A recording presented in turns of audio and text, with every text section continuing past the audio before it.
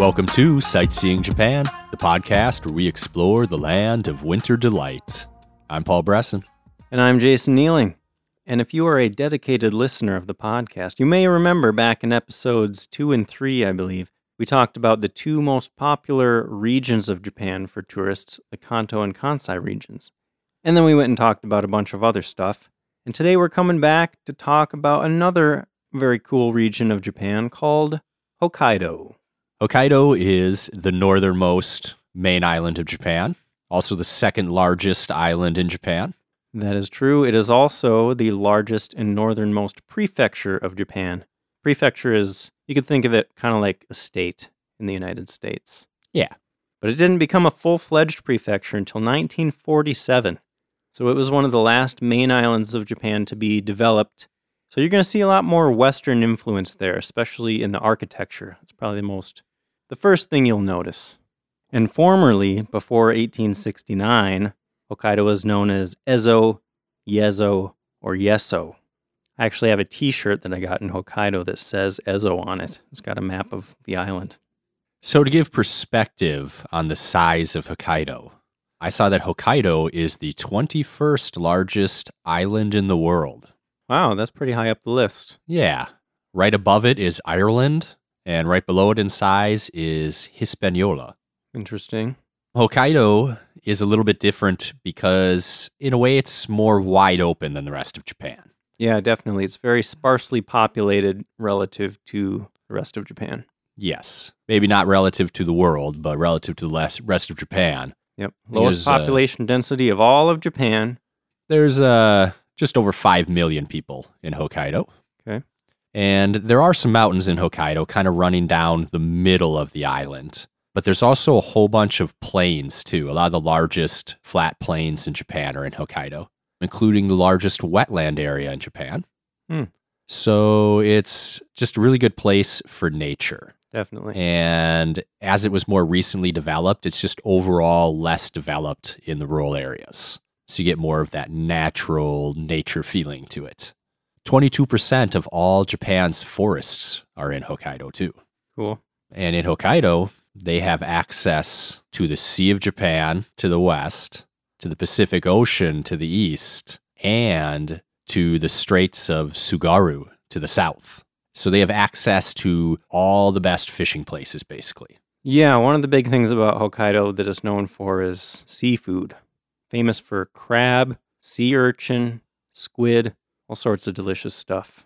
And Paul, you mentioned all those plains. That helps for all those farms in Hokkaido. Lots of farms.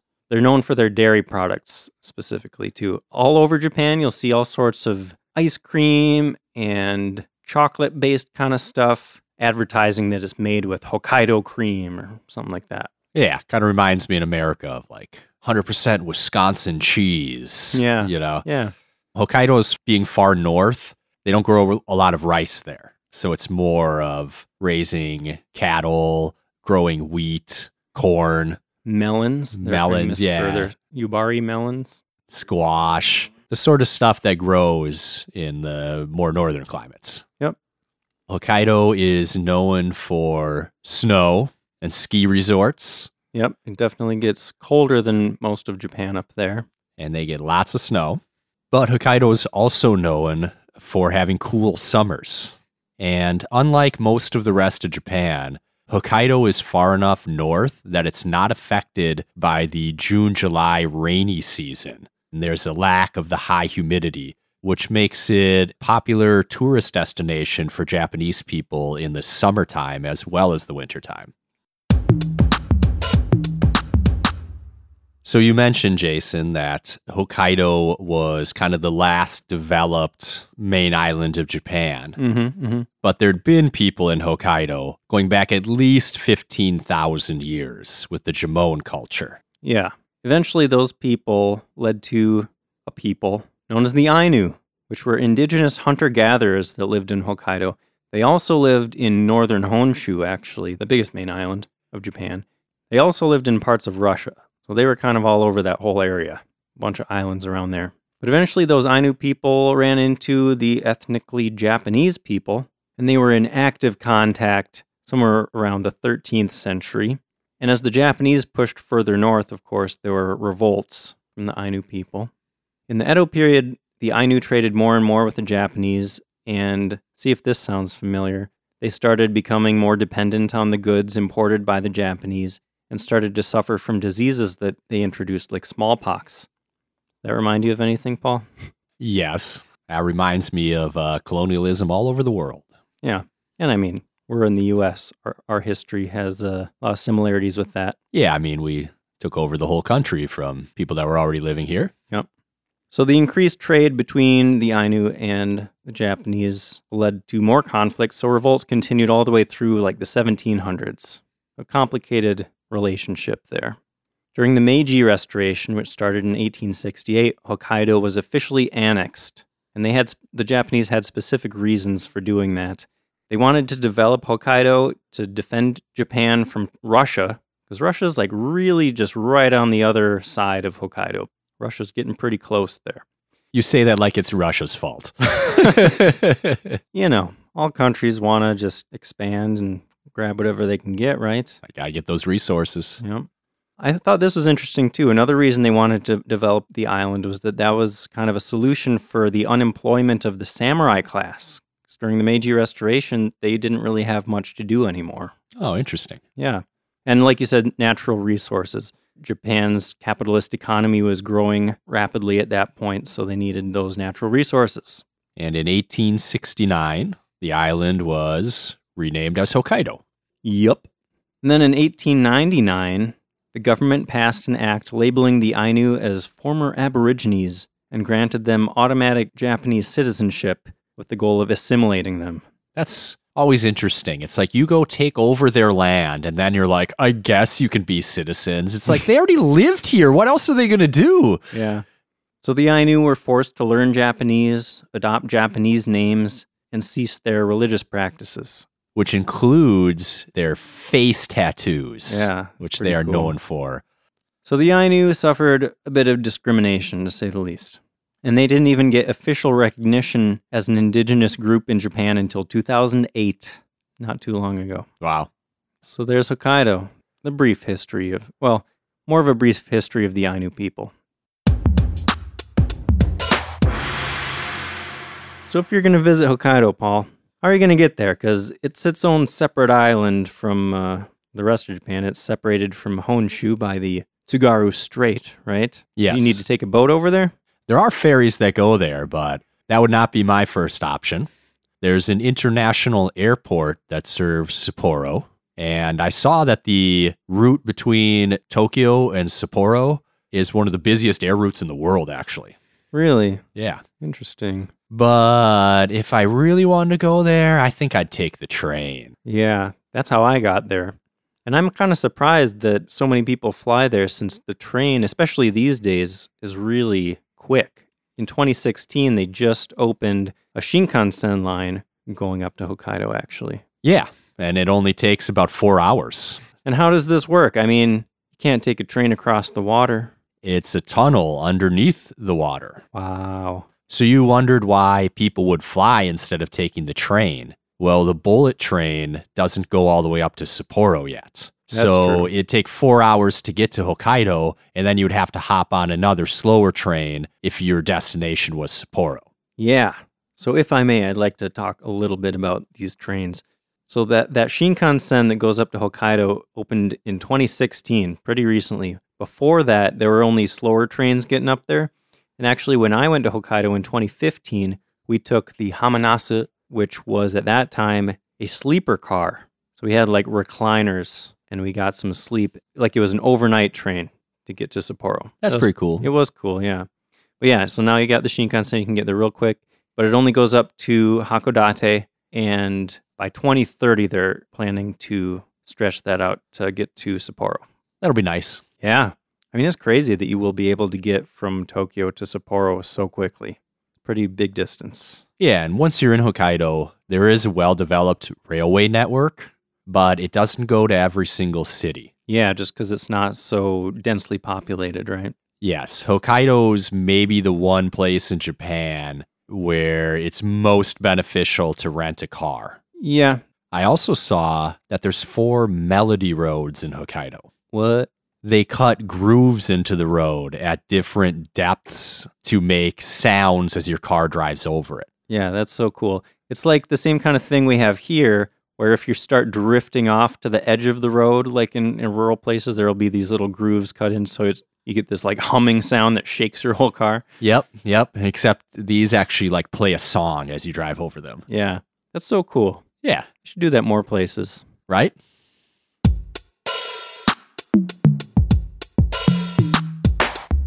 All right, so let's say you're going to Hokkaido by train. The first major city you're going to hit on that south edge of Hokkaido is a place called Hakodate. And there's a lot of cool stuff to see there, right? What do you got, Paul? Yeah. Hakodate is a city on a peninsula. So it's actually cool. There's like water on two sides of the city. Yeah, there's like a little strip connecting the big island to this little peninsula that has a big mountain on the edge, too. Yes. Mount Hakodate is a great place to go up and get really good views of the ocean and the city. Yeah, you can get up there by ropeway or bus. You could even hike up there. I saw it's a pretty short hike. You can get up there in just like an hour. And there's also a fort at the summit, Tsugaru Fort, which was used most recently in World War II. And Hakodate was one of those 5 original cities first opened up to international trade in Japan. So there's a big Western influence in the city, a lot of old buildings to go see. Yeah. It also has Fort Goryokaku, which is a Western-style star fort. Yeah, the first Western-style fort in Japan. Built to protect against the Russians. Yep, it was completed in 1855, surrounded by water, and like you said, star-shaped, right? Yep. Like a 5-point star, and not like kind of like a star, like it's very clearly cut into a star shape. Pretty cool looking. And these days, they planted a whole bunch of cherry blossoms all around the fort. So during cherry blossom season, it's absolutely beautiful. Awesome. Most of the fort is all green and things growing everywhere. It's really cool. Nice. I also thought it was pretty cool. We've talked a lot in past episodes about the Tokugawa shogunate, and this fort was actually the site of the final battle between the Tokugawa soldiers and the pro-imperial troops in 1869. It was a pretty important battle that happened there. Yeah, I mean, the Meiji Restoration is such an important part of Japanese history, and that battle is what finalized it as it's actually happening. Yeah. Some other fun things to do in Hakodate. You can visit their morning market by the bay, try out some of that famous Hokkaido crab. Another signature seafood is their squid, and there's actually a type of ramen that they make there where the broth is made with squid stock. Isn't that interesting? I mean, there's a lot of seafood-based stocks in Japan, but usually it's made with different kinds of fish. You don't see squid very often. Yeah, I've never heard of a squid stock before. Yeah. If you want more Hokkaido food, they have an old town marketplace, Daimon Yokocho, where it's just rows of street food stalls. That'd be fun to visit. And if you want to see that old European-style architecture, you can go to Motomachi, which is a neighborhood known as the historical heart of Hakodate. So spend some time there, and then maybe you can take the train up to the largest city and the capital of Hokkaido Prefecture, which is Sapporo. Yeah. And Sapporo is definitely a major city. It's almost 2 million people live there. Yeah, it's not little. They've got a professional baseball team, professional soccer team. It is a full-fledged, developed Japanese city. Oh, show. It is also, I'm into the food stuff. Sapporo is the birthplace of miso ramen. Mm-hmm. So if you want to try that out, there's a place actually called Ramen Alley, which is supposed to be the specific alley where that ramen came to be. There are 17 restaurants there known for that style of ramen. Also crab. I went to a crab restaurant in Sapporo called Kani Honke. It's pretty awesome. Get some king crab, hairy crab, a bunch of different types of crab. You could visit the Sapporo Beer Museum if you're into that. Sapporo has one of Japan's oldest breweries, which has been open there since 1877. And next to that, there is a place called Sapporo Beer Garden, where you can try Genghis Khan, named after, that guy, Genghis Khan. Or do people call him Genghis Khan now? I feel like that's a more recent, like they figured out that was more how it was pronounced or something. I feel like I've heard that pronunciation more and more lately. Yeah. So this Genghis Khan is the name for this kind of Korean-style barbecue thing they have there. So you have like a grill in the middle of your table, And then they bring you a bunch of mutton and cabbage, I believe, that you throw on there. Really good. And they have like all you can eat. And we talked in our Matsuri episode about the Sapporo Snow Festival. There's an ice sculpture competition. Everything is illuminated at night. You'll find a lot of street food there. Yeah, and that's in February. Yep. They've also got some other pretty popular festivals. In May, they have the Sapporo Lilac Festival, which is a festival where people enjoy flowers, wine, and live music. That sounds like a good time. Also in June, they have the Yosakoi Soran Festival, which is a dancing festival in a way. A whole bunch of dance teams compete, dancing along to the traditional song Soran Bushi. And members of the dance teams wear special costumes and compete on roads or stages that are set up for them. There are hundreds of teams with tens of thousands of dancers that participate in the festival. Oh. And over 1 million people come to visit the festival every year. It's a lot. Yeah. And in December, they have a Christmas market in Odori Park. Odori Park being a park kind of like right in central Sapporo, right? Yeah, there's kind of a little strip right down the middle between these big streets. And That's it's where they home have to a lot of festivals and events in the city. Yeah, that's where the Snow Festival, the big one, takes place. And they have a famous telecommunications tower there too, in Odori Park. Yeah, you can climb up the Sapporo TV tower, I think it's called, and get a view of the park and a little bit of the city.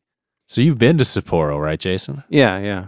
I saw that there's 3 JR Hokkaido train lines and 3 subway lines and a bus line and a streetcar line. So it seems like it's pretty easy to get around. What was your thoughts on that? Yeah. I mean, it's pretty easy to get around, just like any other decent-sized city in Japan. And if you're into hiking, on the southwest edge of the city, there's a mountain, Moiwayama, which I climbed. A lot of fun. Very pretty place. You get nice views of the city, or so I hear. Because when I got up there, it was very foggy. It was kind of hilarious, actually. We get to the top, and there's like this little board that shows you what the view looks like and points out all of these different landmarks so you can see what you're looking at.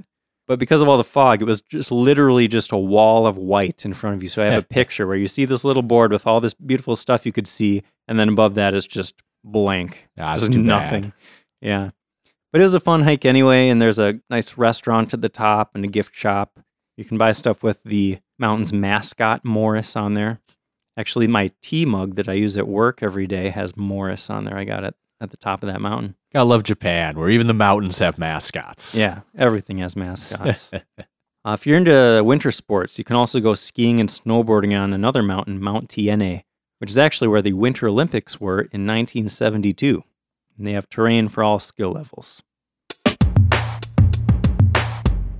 So there are also a few cool places not too far from Sapporo that are good places for little day trips. One of them is called Jozankei, and this is one of the many onsen towns in Hokkaido.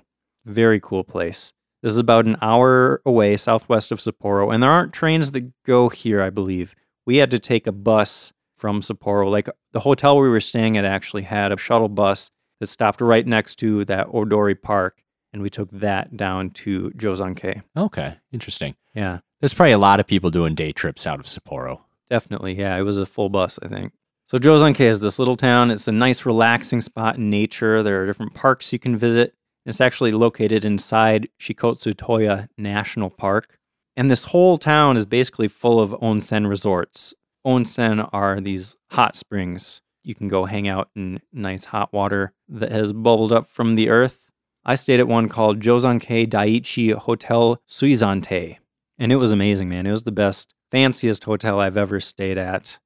Our room had a private onsen in there. Like you had the bedroom, you had the bathroom, and then connected to the bathroom was an onsen with a window looking out into the forest. That sounds cool. Yeah. But even outside of our room, just the whole place was really fancy. They had massage chairs you could hang out in. There was this huge round fireplace with a bar next to it where you can just hang out by the fire. So Wow. nice. There's another famous onsen town south of Sapporo, a little further away, called Noboribetsu. And their hot water comes from a volcanic crater called Jigokudani, which means Hell Valley, because you can see boiling water actually coming up out of the ground there. So it looks like hell's bubbling up. So another nice day trip out of Sapporo is Otaru, Port City. It's about a 30-minute train ride, I believe, from Sapporo. Yep, And northwest of there. They've got an old canal there that they used to use to transport goods from the port to warehouses. It's very pretty. They have a nice little path to walk along on the side of the canal. And I saw that at night it's super pretty too. I didn't get to see it at night, unfortunately, but apparently it's lit by old-fashioned oil lamps. So that would be really cool to see. Nice. Yeah, now that they've got a modern port, they turned the canal into like a shopping tourist area. Yeah. The city's also known for glass, which I heard they used to use in fishing. Now we use a lot of plastic, but it sounded like they made things similar to like a bobber out of glass. Really? Yeah, and that city was very famous for it. Yeah, there's a shopping street called Sakaimachi Street where they sell a lot of those local specialty, including the glassware. That's a cool place.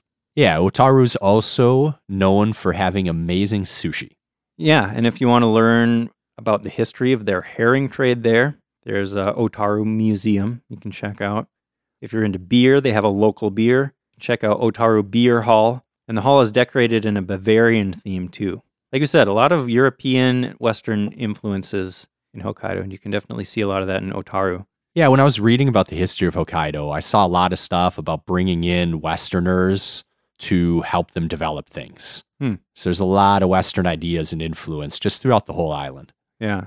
This might be connected to that as well. Otaru is the home of one of the main music box industries in Japan. I'm not sure if that came from the West or not, but there's an Otaru Music Box Museum as well that you can check out. I didn't know that was an industry in Japan. Yeah. And I believe, as I recall, that same shopping street with the glassware, Sakaimachi Street, you can also find the music boxes there if you want to take one home. That's cool. Yeah. So let's head towards the middle of that giant island of Hokkaido, because so far all these cities have been kind of nestled in the south tip of it, right? By Honshu, kind of. But if you move up northeast of Sapporo, getting towards the middle, there's a place called Asahikawa. Found some cool stuff there that might be worth visiting. What looks cool there?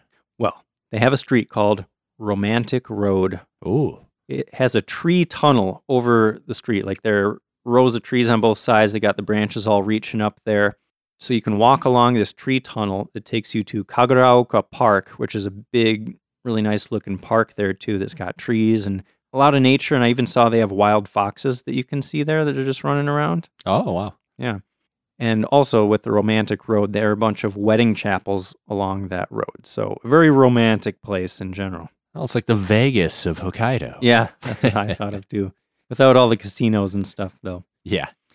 If you're into sake, one of Hokkaido's most famous sake breweries is here, and you can go to the Otokoyama Sake Brewing Museum, learn about that.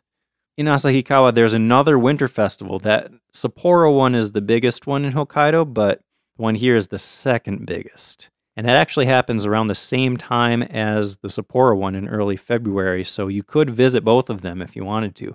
It's just about an 80-minute train ride from Sapporo to get here. And they have one massive snow sculpture that I believe is in 1994. They actually got into the Guinness Book of World Records for the size of that snow sculpture. And there's a different theme each year, and then there are a bunch of other attractions. They have ice sculptures, around 50 ice sculptures each year that you can see. If you want some street food, they have an alley, Furarito Alley for street food. Asahikawa also has the most famous zoo in Japan, Asahiyama Zoo, which is known for having polar bears, seals, and penguins. I like penguins. Penguins are pretty cool. Yeah. If you're into skiing, you can do that there. There's a Arashiyama Pottery Village where you can watch craftsmen make all sorts of different pottery, and you could even participate and try making some yourself. That'll be fun. And remember, we talked about the Ainu history. You can learn about them at the Kawamura Kaneto Ainu Memorial Hall. So, Asahikawa, a lot of cool stuff there. Check it out. Not too far from there, just a bit south, you get to the belly button of Hokkaido. I know Paul likes that one because he talked about it in the Matsuri episode. They have that belly button festival. What else do they have going on there, Paul? Flowers. Fields of flowers. They have very famous flower farms. It's a huge tourist destination. It's just beautiful. You just go there and just see rows and rows of lavender and other flowers. Yeah. Sounds relaxing. Yeah. There's a lot of fruit farming happening there too. They have fields of berries and melons and pumpkins. So if you want to see all those flowers, there's a specific one, Farm Tomita, which is known for those huge, beautiful fields.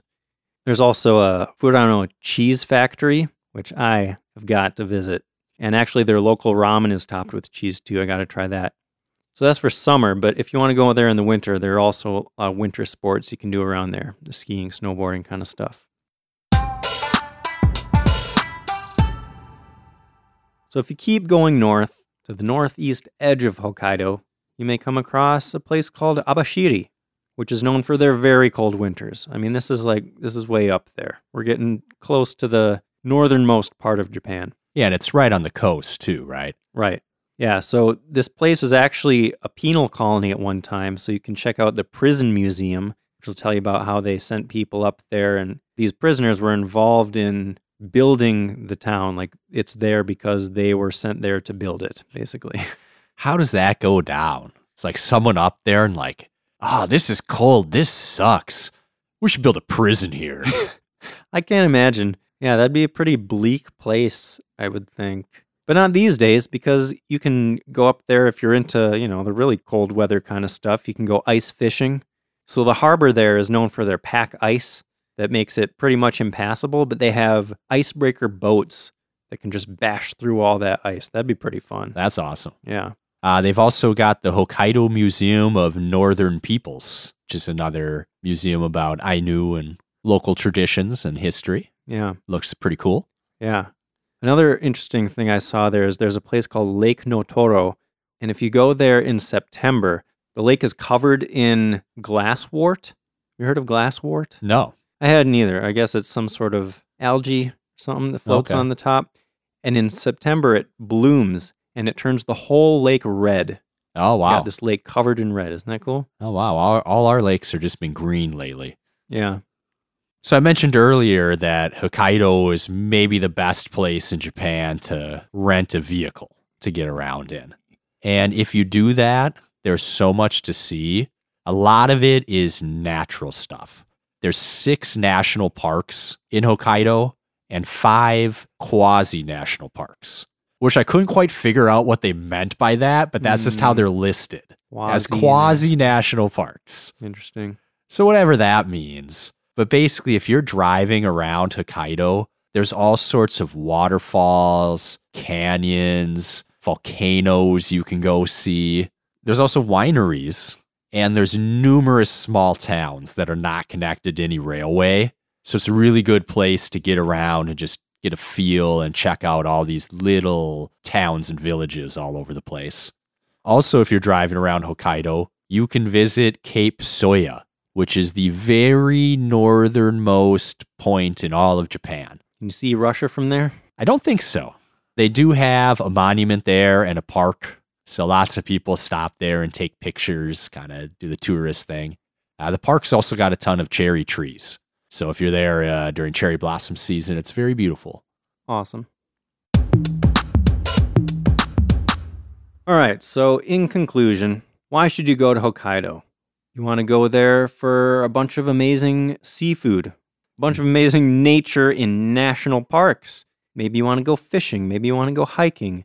Maybe you are into winter sports and you want to go snowboarding, skiing.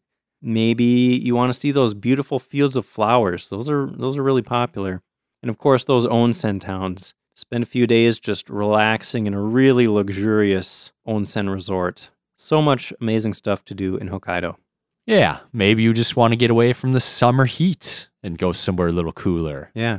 Or maybe you want to get to a more rural part of Japan. Maybe you're sick of being in this enormous megalopolis. If you're sick of the vibe of Tokyo and you just got to get away from people for a while, check out Hokkaido.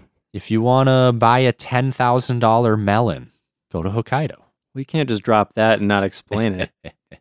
They grow perfectly round melons in Hokkaido. And if it ends up being so perfectly round that you can't tell that it's not round, it'll sell for like $10,000. Yeah, that is kind of an unusual thing not just in Hokkaido, but around Japan. Like they have places that specialize in selling absolutely perfect fruits. And yeah, all types of fruits can fetch a lot of money if there's not a single flaw on them. Yeah.